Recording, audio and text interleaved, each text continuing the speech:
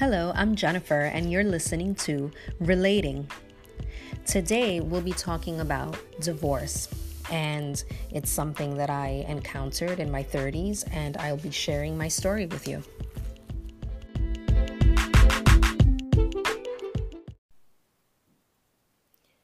So, it was October of 2015.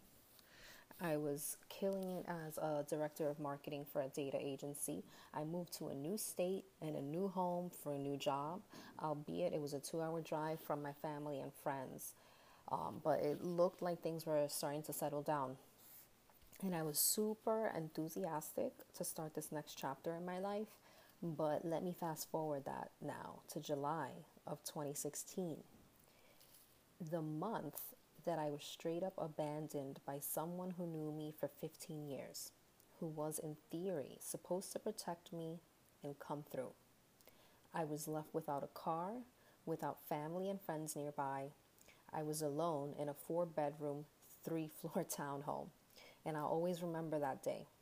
It was also my 34th birthday. So after dealing with being cheated on a couple times and abandoned, I ended up asking for a divorce. The funny thing is, I go to church, am God fearing, believe in working things out, seeing things through. This isn't supposed to happen to someone like me.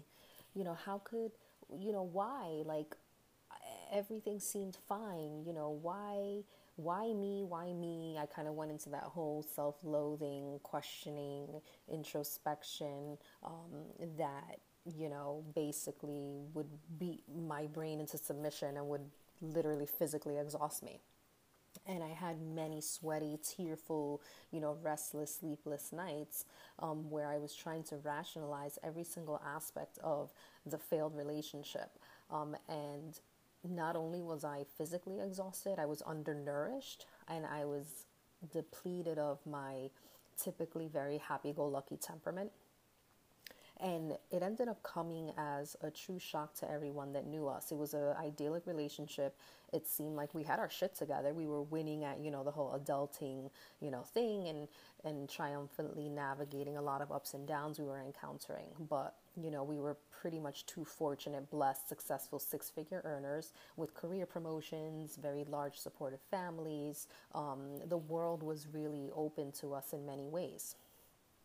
So you may be thinking, okay, so what the fuck? Like, what caused the breakdown?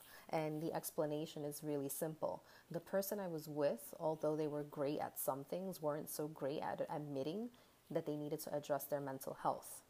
They were literally a ticking time bomb. And if shit didn't fall apart in 2016, it basically was eventually going to. And that's just a fact. I was an amazing wife, but it's kind of like fool me once, shame on you, fool me twice, shame on me, and that's literally just how I rolled. Like, I'm a true ride or die, but not someone to be mistaken, like for a fool over and over, and allowing someone else's infidelity and unaddressed mental health was going to be the ruin of me. I was, in fact, forgetting how to take care of myself and nourishing myself, my mind, body, soul, and spirit. And in the end, that was just something that was unacceptable to me, to allow someone to hold that power over how I treated myself and how I loved myself. And so dealing with someone who had major ups and downs and episodes of instability, literally, basically causing them to lash out, was unhealthy. And I couldn't subject myself to that anymore. And so it's funny because my parents and siblings and friends, like, they were truly godsends, supportive, loving, comforting, nurturing in every way. And they were everything that I needed at that time. And looking back, I was so fortunate to have such a powerful nucleus holding, my frail existence together, where some days I just kind of wanted to crawl up in a ball and say, yeah, who needs to do anything today? Let's just kind of spend the day in a dark room, which was something that I refused to do. But, in the end, I would say that one of the greatest gifts we have is the ability to choose. And sometimes those choices are painful, but that pain is also temporary. And there are some amazing experiences and opportunities waiting on the other side. So if you happen to be going through a major life event and you're really not sure if the route you're going to take is the right one, that's fine. Because when I had to make that decision to leave, it was pretty grueling.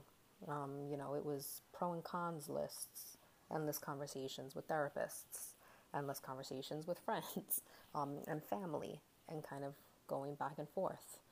And in the end, I had to kind of drown all that other noise out, sit down by myself, and make that decision because it affects me primarily.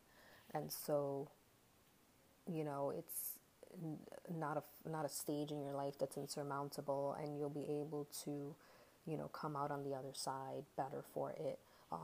Whether you realize that now or years down the line, there's things now that I kind of laugh at, and as hard as that was in the beginning, and I didn't think that was going to be a possibility, it is now. And so that's kind of the amazing thing about being a human and being able to grow and nurture that growth for ourselves. Thank you for listening, and stay tuned for another segment coming soon. I'm hoping to have a few ladies on the show that have experienced a similar life event, specifically divorce in their 30s. It's something that affects a lot of millennials, and sharing of stories is so important because it really helps lift other women up when they may not feel they have hope or direction in their options and what they need to do next and how to move forward.